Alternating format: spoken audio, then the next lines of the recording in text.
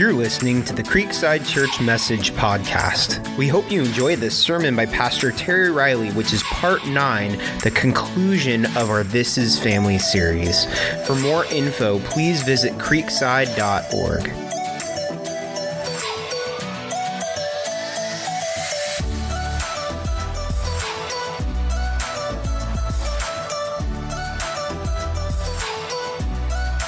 Well, if you would take your notes out and you can follow along.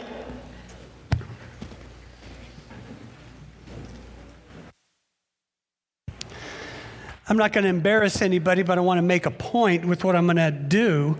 Would you stand with me, please? And I'm going to ask you to sit down when I say something.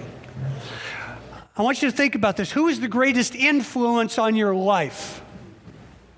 Besides Jesus, besides God, who is Jesus, besides your spouse. I'm going to mention a few things, and if I say this person and that was the greatest influence on you, would you go ahead and have a seat? The first one is a coach. How many of you, your greatest influence in your life was a coach? Go ahead and sit down if that was you. Okay, how about a friend? The greatest influence of your life was a friend. If that's you, go ahead and have a seat. How about a teacher? A teacher, greatest influence on your life, go ahead and sit down. Okay, I think we've lost about 3 people on those so far. How about a boss? Greatest influence on your life. Are you kidding me? How about a worker, a co-worker? That you say, man, they had a great influence on me.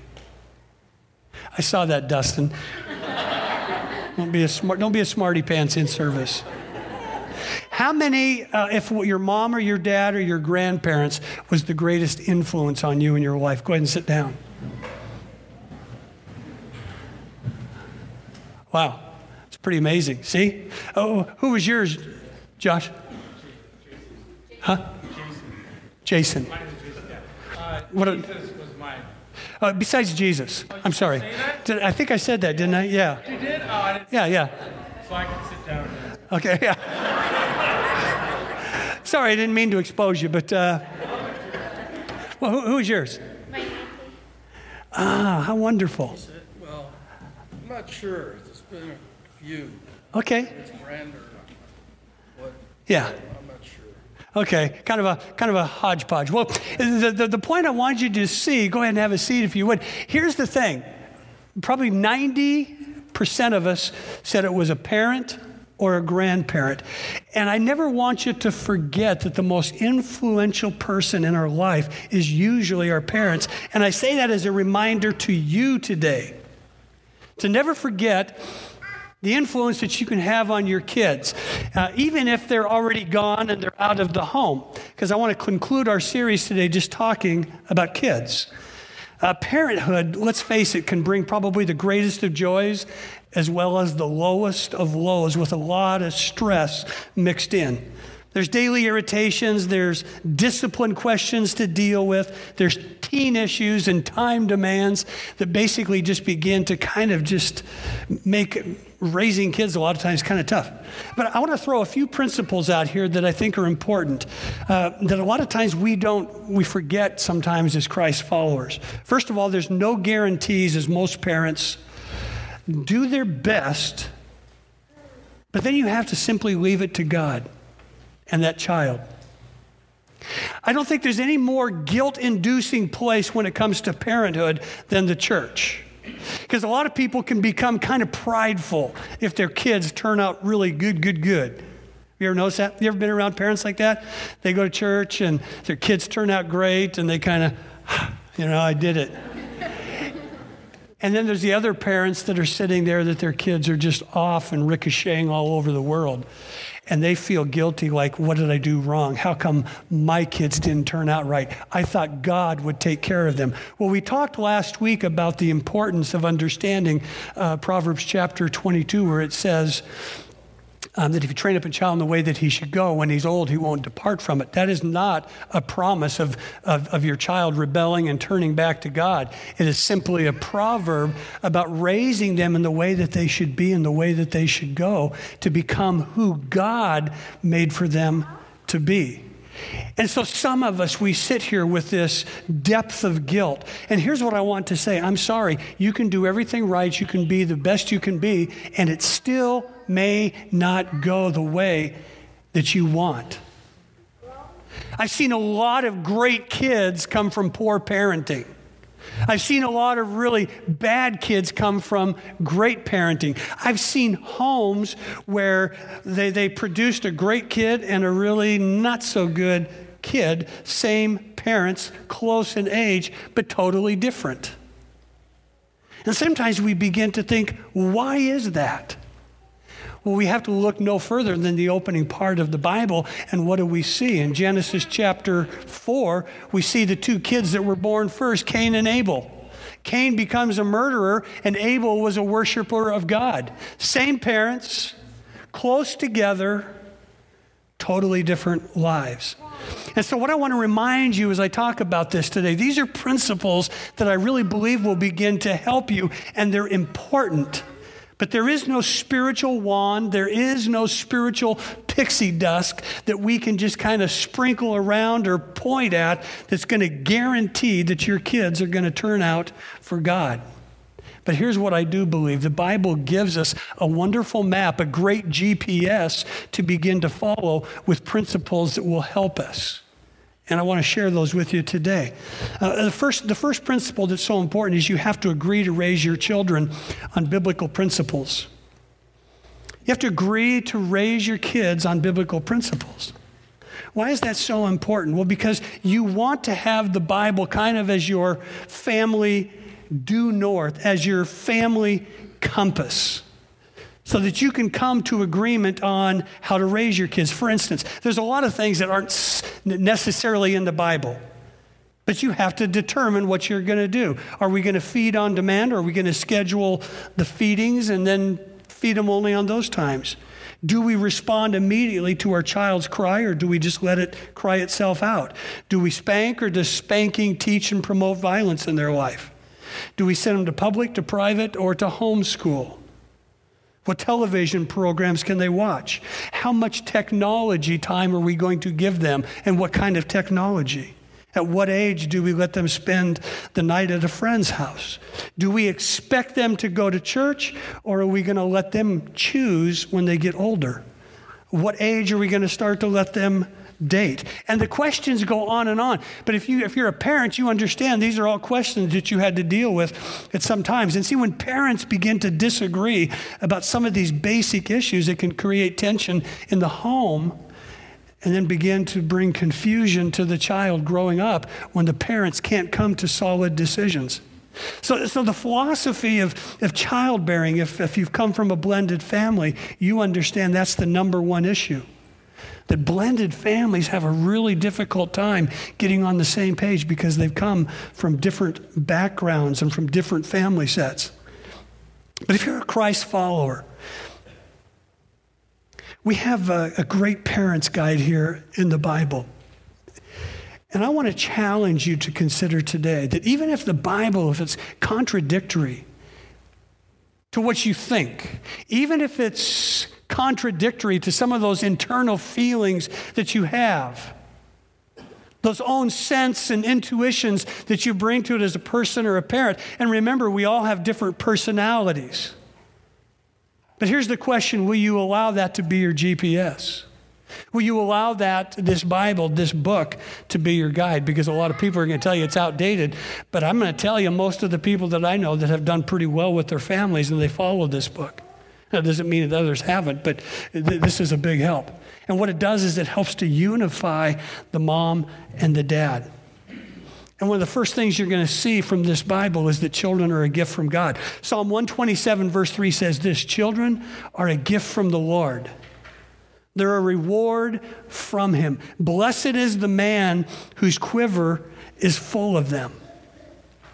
See, children, it doesn't matter where they are, even if they're unplanned, you weren't planning on it. We talked a little bit about this last week, that they should be considered a blessing. They should be welcomed into your home because they're a gift from God.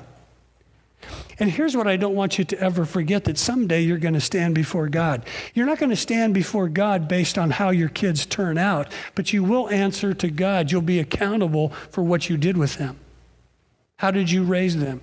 Did you raise them in the nurture and the admonition in the life of Christ? And secondly, you want to impress on your children the importance of obeying and honoring God. Joshua 24, verse 15 says this, "But as for me and my house, we will serve the Lord."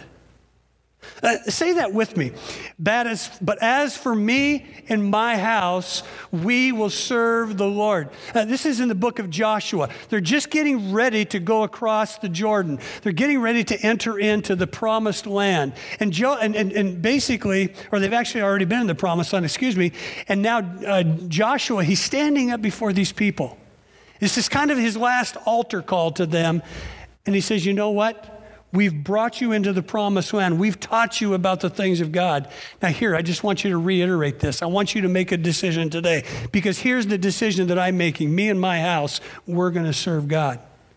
So he's not only speaking as a leader of the nation, he's speaking as a father of his children. See, have you made that declaration yet, Mom and Dad? Have you said that our house is going to be committed to the living Christ? See, the first priority of your life as a parent isn't to raise an academician or a Rhodes Scholar, a beauty queen, a multimillionaire, or a star athlete.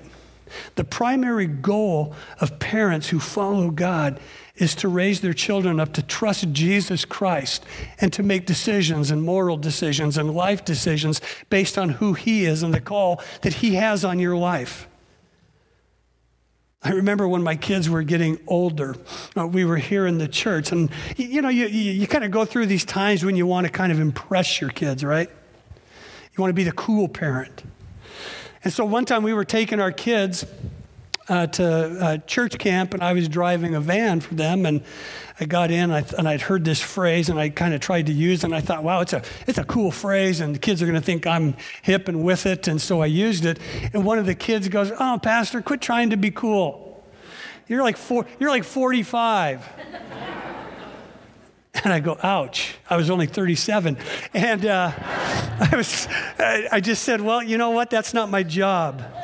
They don't need a cool friend who's an adult. They need a pastor. They need a parent and a leader. So what do I mean by that's not the way we want to impress our kids, but I do want you to impress some things upon your kids. Well, what do you mean impress? Well, if you look at your notes there in Deuteronomy chapter 6, verses 4 through 8, Moses is again, this is right before he transfers leadership to Joshua, whom we just read about, and he's giving an altar call. The book of Deuteronomy is basically 5 sermons that he preaches as he gets ready to die, as he's preparing to die and send them into the promised land.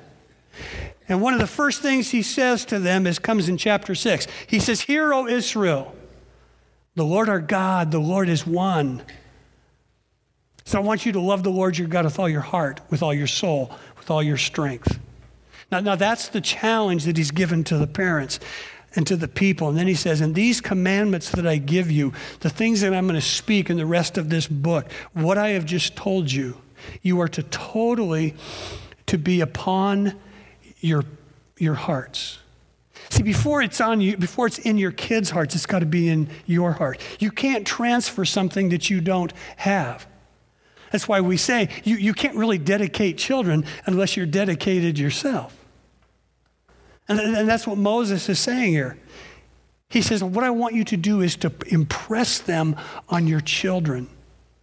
All of these things that I have told you, all of these things that I'm going to tell you, I want you to talk about them when you sit at home. I want you to talk about them when you walk along the road. I want you to talk about them when they go to bed at night. And I want you to talk about them when you get up. I want you to impress these on your kids. What does he want you to impress? He wants you to impress God's word on your children. The Hebrew word there for impress means to sharpen. That you begin to sharpen your kids as you impress upon them God's word, his teaching. You begin to inculcate them with the words of the scripture. Are you saying that, man, I got to do a Bible study with my kids every day? No. But you will sharpen them spiritually. You will build them spiritually as you begin to talk to them about the things of God. And you got to you'll do it really with your humility, not your perfection. Many parents, as I talk about this right now, there's probably some of you that are going, oh, I can't do that. I'm not spiritual enough. And you want me to do spiritual formation for my children. You might say, I'm underqualified. I don't have any answers to their questions. I don't know enough. I'm not spiritual enough. What if they ask me a question that I can't answer? What if? Let me give you the best advice for that. Say this, I don't know. A lot of you have asked me questions, and here's what I say if I don't know. I don't know. But I'm going to work on it. I'm going to find out. I'll figure it out. Don't be afraid to do that with your kids because it shows to them a humility. And my advice is that for some of you, being insecure, thinking you don't know enough, let that motivate you to start taking some spiritual formation and growth steps for your own life. Our church right now is getting ready to enter into a re-envisioning season. It's already started. There's nothing totally set, but we've already started re-envisioning some things for our church. And here's one of the things that I've been thinking about recently is, what if you were more engaged in the life of your children spiritually than the church was? Because a lot of parents, they do, well, let's just take them to youth group. Oh, let's just take them to Sunday school, and they're going to get a shot for an hour or 2 hours a week, and then that'll be good enough, and then we don't have to engage them because they're getting their shot of God at the church.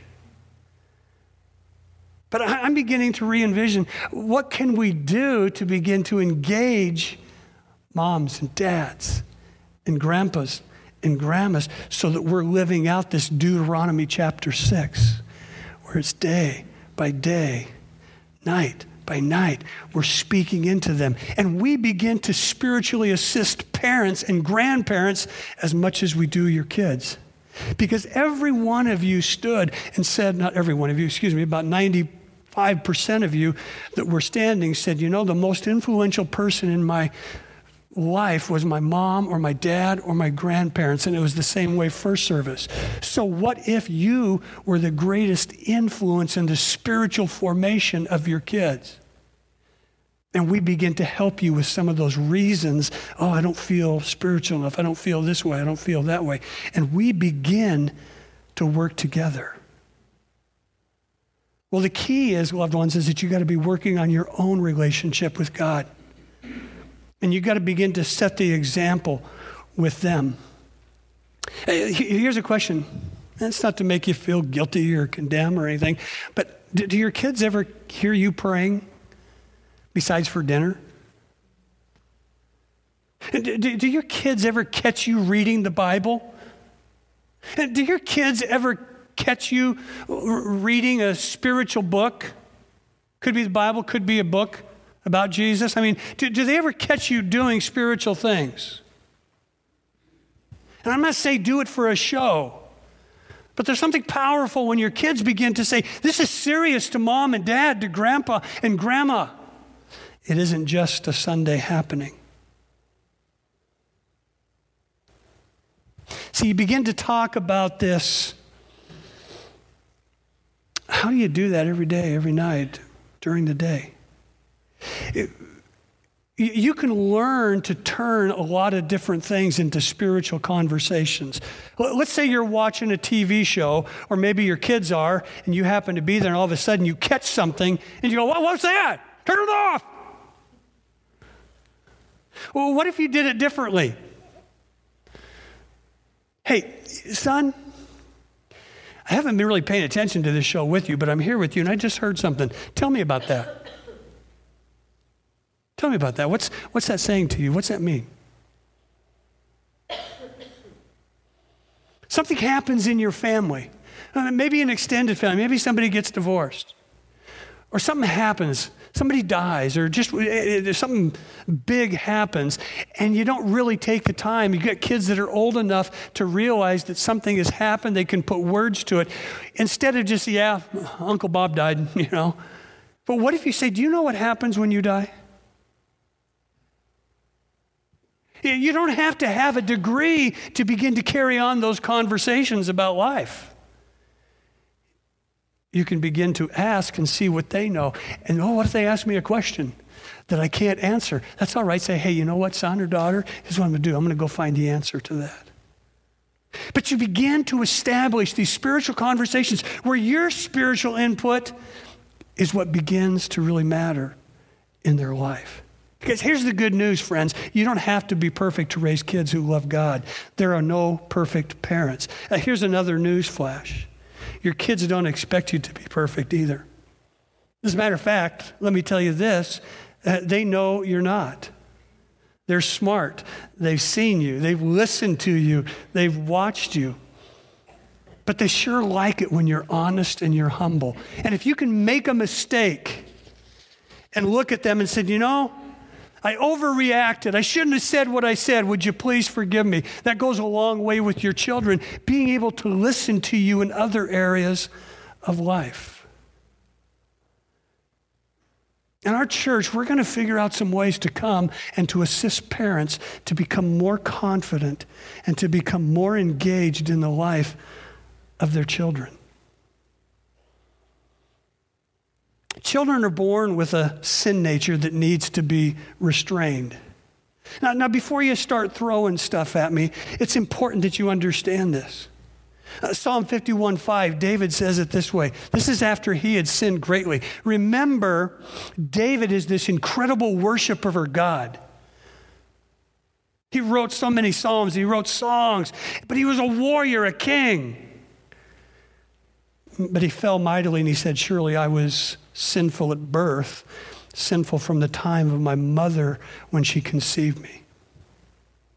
Now, let me just kind of get into some theological deep weeds just for a moment. There's people that disagree with me, and this is fine, but I'm convinced that God doesn't alienate or doesn't send to damnation or eternity in hell a child, a stillborn, an aborted baby, a child that dies really young. I don't believe that his character and his love and the way that he operates is going to allow one of those children to be hellbound. Some people do. I don't. But I do understand that the Bible is clear that we have this sin that courses through our body, that we're born into it, that it has to be dealt with. Have you ever seen that in your kids?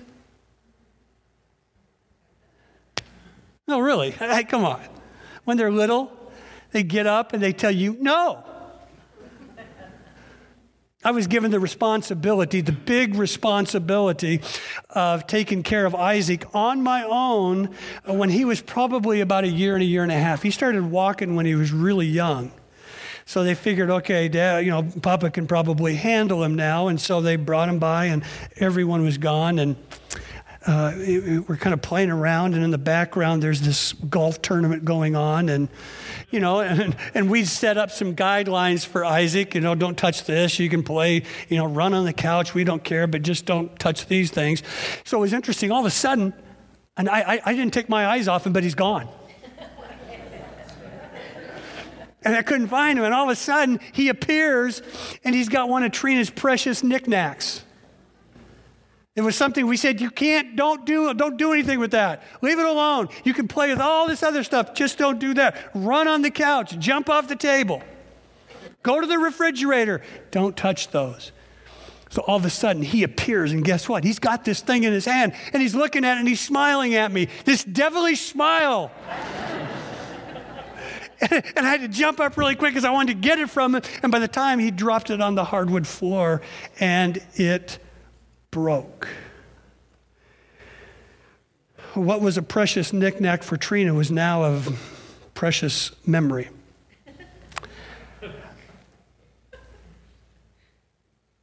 All the king's horses, all the king's men, all the Elmer's glue, and all the super glue could not put it together satisfactorily for my wife.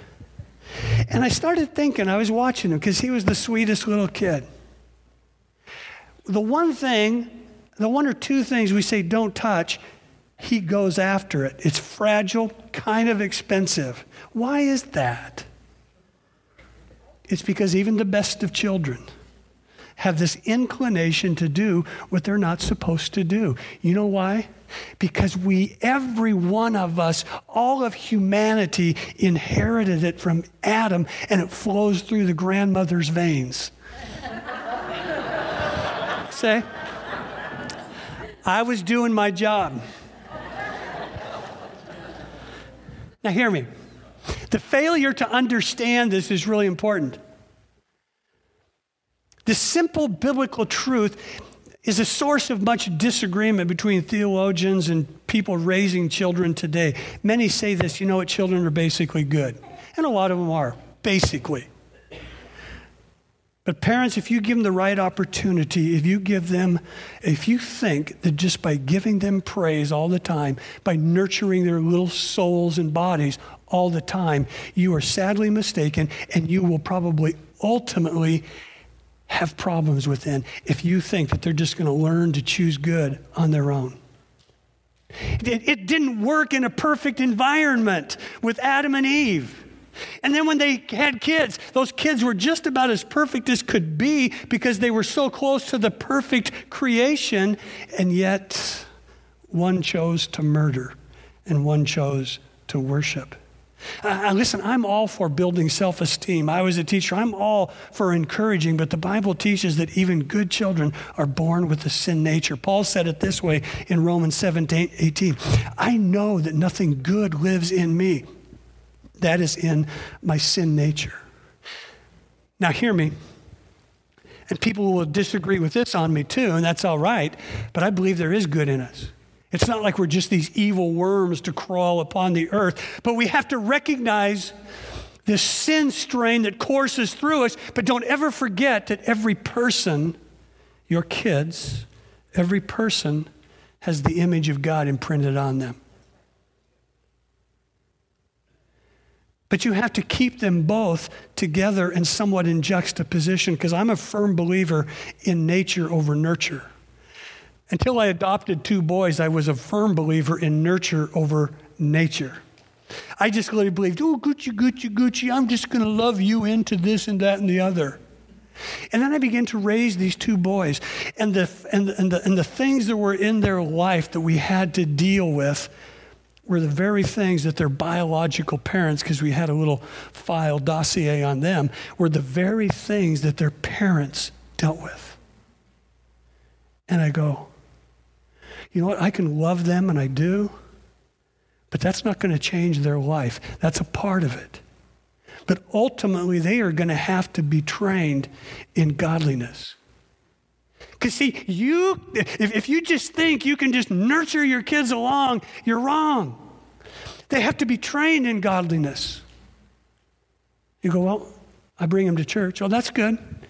Think about these people in the Bible. Remember Samson? God was speaking to him. God, through his Spirit, came upon him. And what did he do? He still walked away. How about Judas? He was as close to Jesus as any 12 people could be.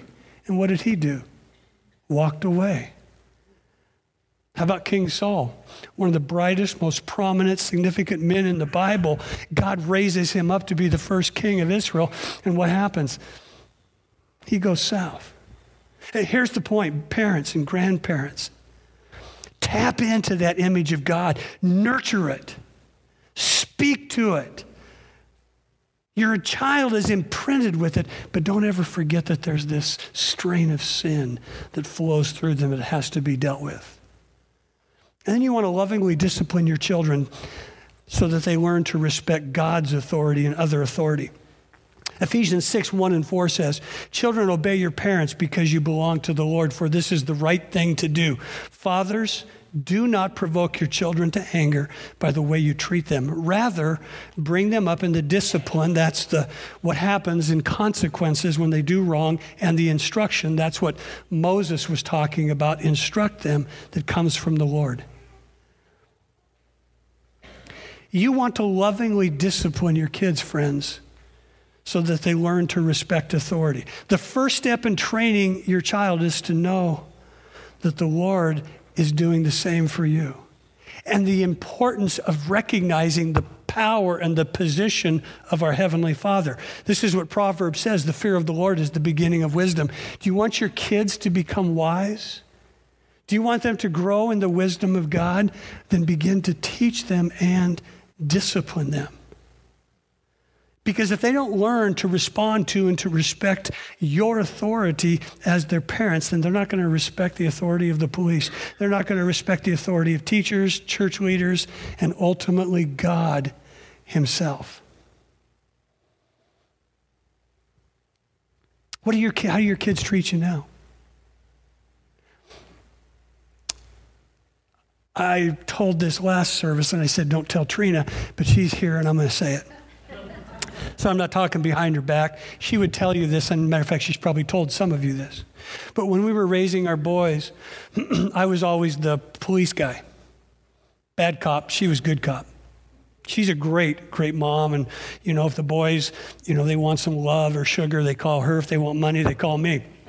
But growing up, one of our points of contention was, you've heard me say this, I was raising men, she was nurturing boys. And it caused stress. Because the easier she got, the harder I'd get. And we finally come to this place where the boys were, one of them was probably, I think, 11 or 12. And I always told my boys, I says, you pull her chain, you're pulling mine. And it wasn't unusual for me to leave here to go home to go deal with them. Well, one day she calls me and she's frantic and she says, well, why do they always listen to you? And I told her why I thought they did. And she says, well, come home and deal with them. I said, no, not today.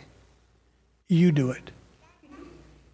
I said, you understand, honey, what we've been talking about, that the reason this is happening, they don't respect you. They love you, but they don't respect you. Because she'd be, and forgive me, but I'm not telling, we have this deal. But if I disciplined them if I said you're grounded for 2 days, I'd go home and they'd be playing out in the world. And I go, what happened? Oh, I forgot.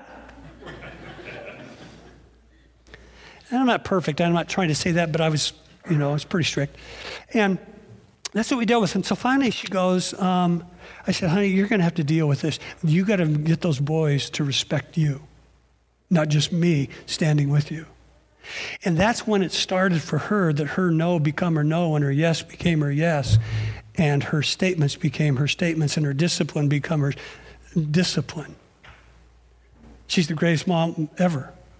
And the boys love her like crazy.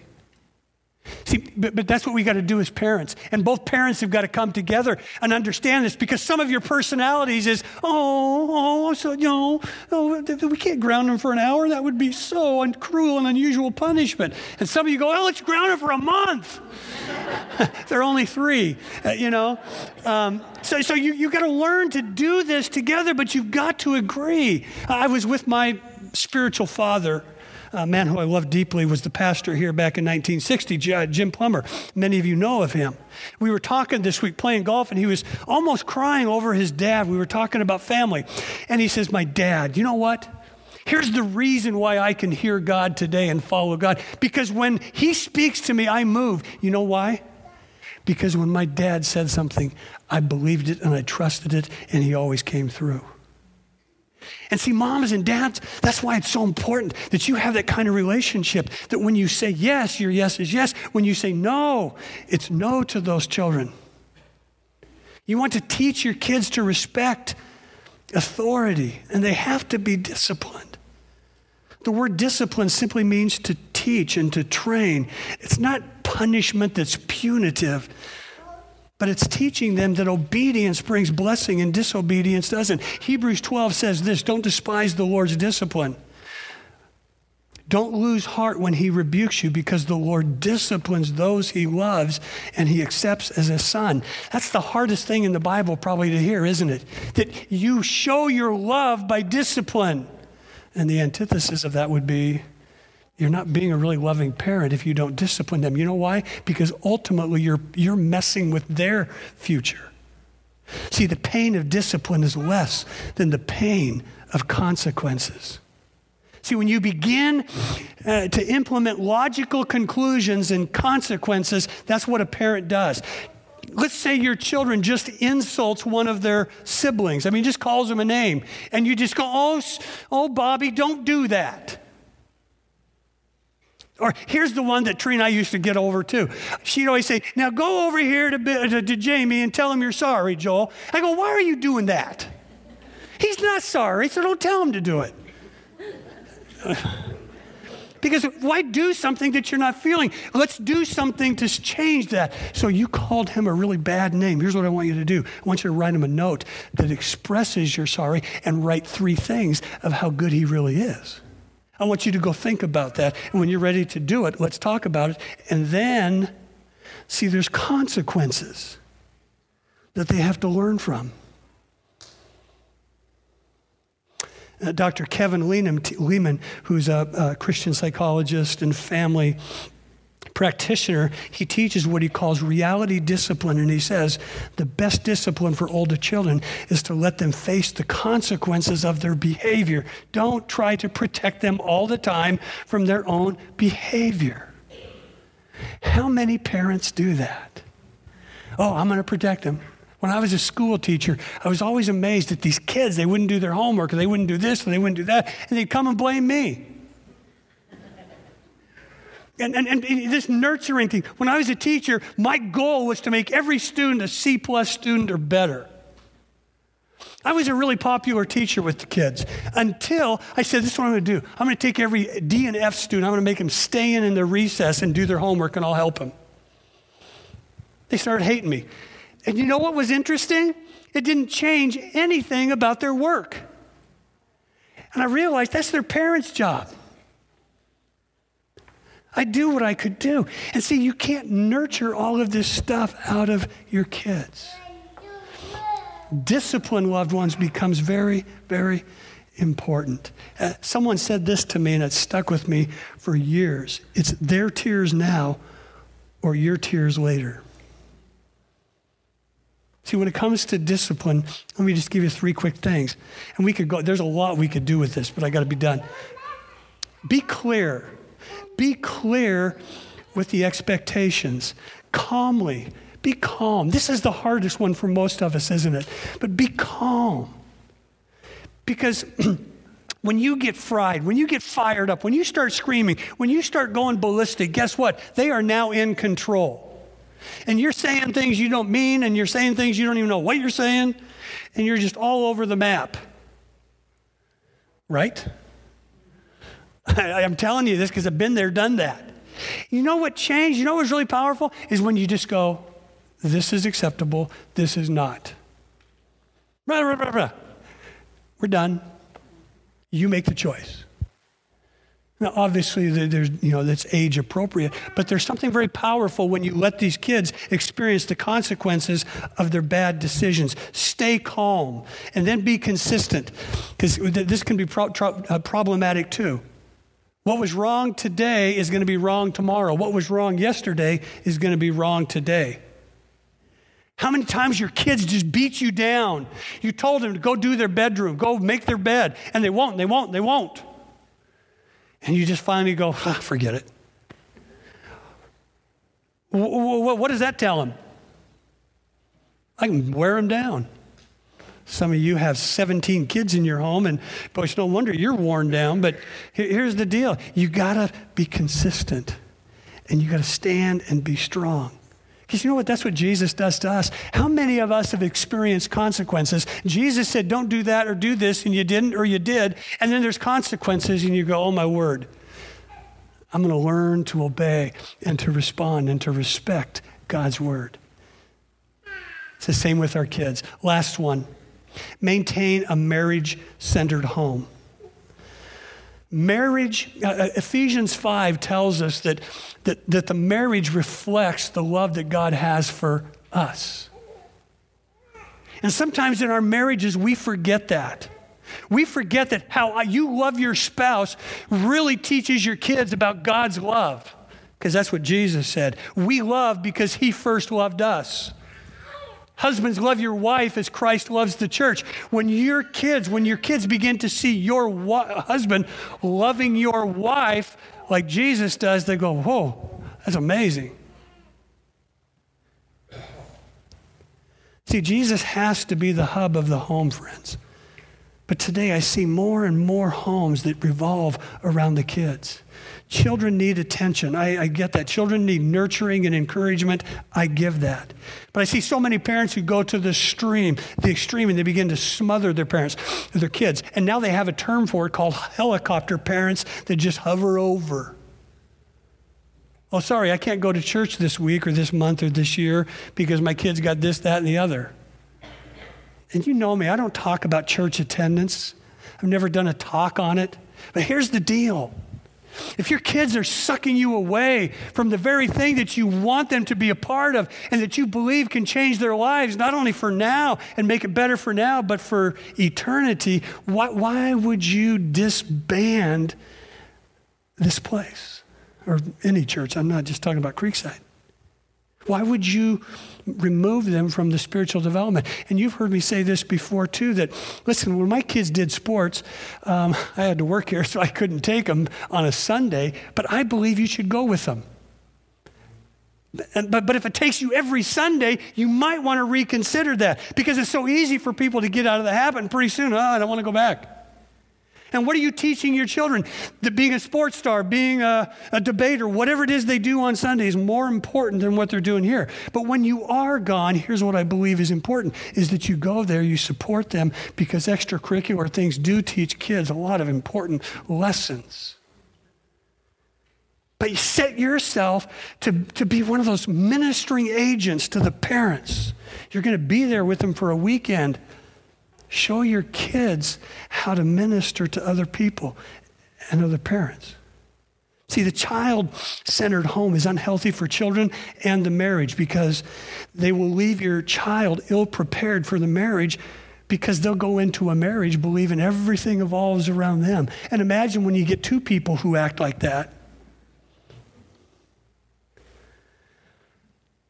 Often if the child is in the center of the home, the couples, they begin to neglect each other. And then seeds of discontent become sown as it can lead into other issues. And here's the biggest, is when the children end up leaving home, parents look at each other and they go, who are you? What have we got in common? So I told you back when we were in Manteca, I told Trina, we would go out at least twice a month. Two things. We could not talk about the children. And we always said this, don't forget, there's going to come a time when they're gone. What have we got? You say, well, do you have any Bible verse for this? Well, I think I do. Remember the story in Genesis 22 of Abraham, God's chosen man, the father of our faith. And God says, I'm going to give you a son. You're going to name him Isaac. He's going to be the father. He's going to come through your loins. He's going to be your best son, your favorite son. It's like he's your only son. And God miraculously provides him. And what happens? One day, God does the unthinkable. He says, I want you to take your son, your only son, Isaac, and I want you to take him to Mount Moriah, because you're going to sacrifice him. See, the reason that is so deplorable, not just because it's child sacrifice, but because God was destroying nations around those people because they were doing it. And God made it clear that's not to happen. But for whatever reason, it says that Abraham got up. We read later in Hebrews that he said, even if I kill this kid, God's going to resurrect him. And he'd never seen a resurrection before. That's how much he trusted God. But scholars believe the reason that God said that is because this son, this only son, this son of the miraculous, was kind of like Abraham's God now. And God says, I'm going to extract that from you. So what does he do? He takes him up on the hillside. He gets his two guys. They go to the mountain. And he turns to his guys that were helping him carry the wood and everything for the sacrifice. And he says, stay here, me and the boy, we're going to go up and worship. And he goes up there, he gets it ready. He gets ready to kill his son, to sacrifice him. And all of a sudden, God stops him. You know what God says in that passage? He says, I wanted to test your heart, to know what was in your heart. See, hear me, loved ones. God doesn't want your kids to become little gods. And where your orbit is always around them. Love them, take care of them, bless them. But don't let them become the center of your universe. That's reserved for Jesus and your mate, then your kids. Put your mate's needs above your children. There was one counselor who told the story of this frustrated mother who she complained. They had one son that was 12 years old, and she was never able to fix her husband one of his favorite meals, which was spaghetti, because the 12-year-old kid didn't like it. I know that's kind of like, oh, give me a break. But some families operate differently. So the dad never had spaghetti, and she was really frustrated because she wanted to make some other meals for dad. But this boy only liked 3 or 4 meals. So by the time he's 12, that's all he would accept. So the counselor was real smart and said, well, here, let me just give you a really simple solution. Tomorrow, make spaghetti and meatballs for your husband, set the table, but leave his plate off. She goes, he's going to go crazy. Okay. Let him go. So she did it. He went in there. He didn't see his place setting, saw moms and dads. He goes, hey, what's going on here? Mom goes, sorry, I know you don't like spaghetti, but I made it for your dad tonight, so you're not going to eat. So he walks over to the stove and he lifts the lid and he goes, you know, Mom, that smells pretty good. I think I can eat tonight. See, it's amazing what happens when you don't let your kids run your home. You begin to stand up. And you love them, and you disciple them, and you discipline them, and you watch over them. And moms and dads, you begin to engage and demonstrate spiritual involvement.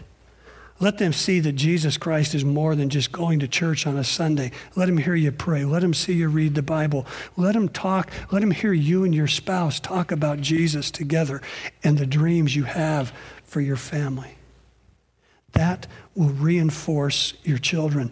That will unite your marriage, and it will honor Jesus Christ. Let's stand, please.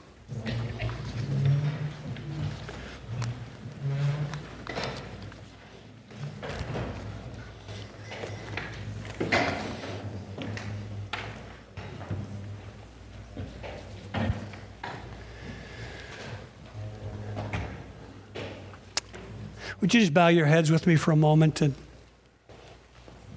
just want to give people kind of a sense of privacy. And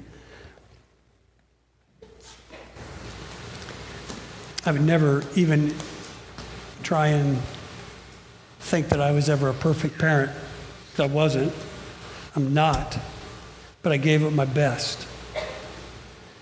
And I felt like just getting ready for this morning that I want to celebrate with you that say, man, my kids are good. They're doing great. They're loving God. They're doing good. I want to celebrate that. But there's also some of us here today that would go, I got some kids that are wayward, whether they're young or whether they're adults.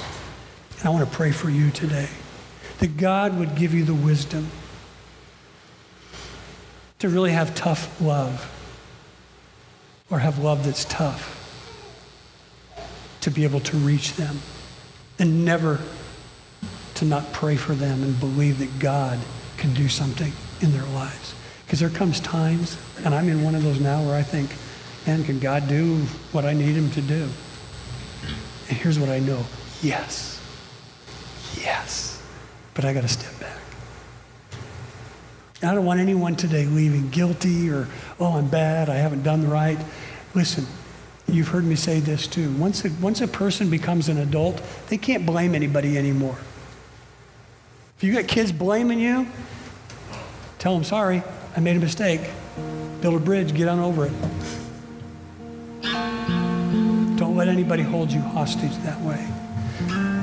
If you're here today, and just bow your heads if you would and give people a sense of privacy. If you're here today and you say, I got some kids, or a kid or a child or an adult child that's just not where I want them to be, would you just raise your hand?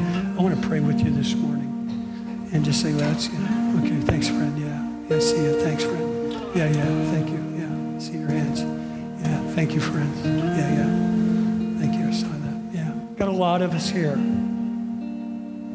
Jesus comes today, hear me, loved ones, to raise and relieve and remove condemnation.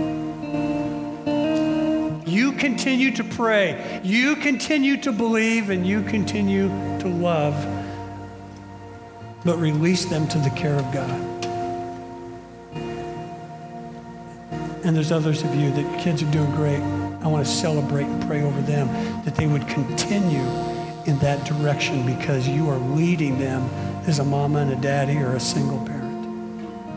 So Father, we come now, as we get ready to kind of put a period on this series and this time. There's nothing more exhilarating than when our kids are doing good and they're kidding in the right ways. And there's nothing more difficult than when they're kidding in the wrong ways. So Lord, I pray for those people today. They have great hope. They have great ambitions. They have great desires for their kids, first and foremost, to follow you, to make good decisions that will be good for their life. They feel like they've done well. They feel like they've done everything they can. But all we can do now, Lord, is we just pray and beseech you and say, Lord, you love them more than we do. So would you take them and would you lead them? And then would you teach us as parents how to continue to parent them in this kind of a situation? So I pray, Lord, that for every parent here today that has kids in that area. And Lord, I am so proud of so many of our parents here and kids are doing well and great and moving forward. And I pray, Lord, that you would continue to raise up this next generation, that they would be difference makers, not only in their home, in their schools, but Lord, in their community and into this world. That Lord, someday we can look back and say, we prayed for that and we saw it come. And then Lord, help our church to partner with parents in this place and outside there to re-envision, Lord, the family and what it can become to look like your family, Lord. So I thank you, Lord, for these people. As they go today, let them lift their head, let them speak their prayers and give them great trust in you. And thank you for that in Jesus' name. Everybody said, amen.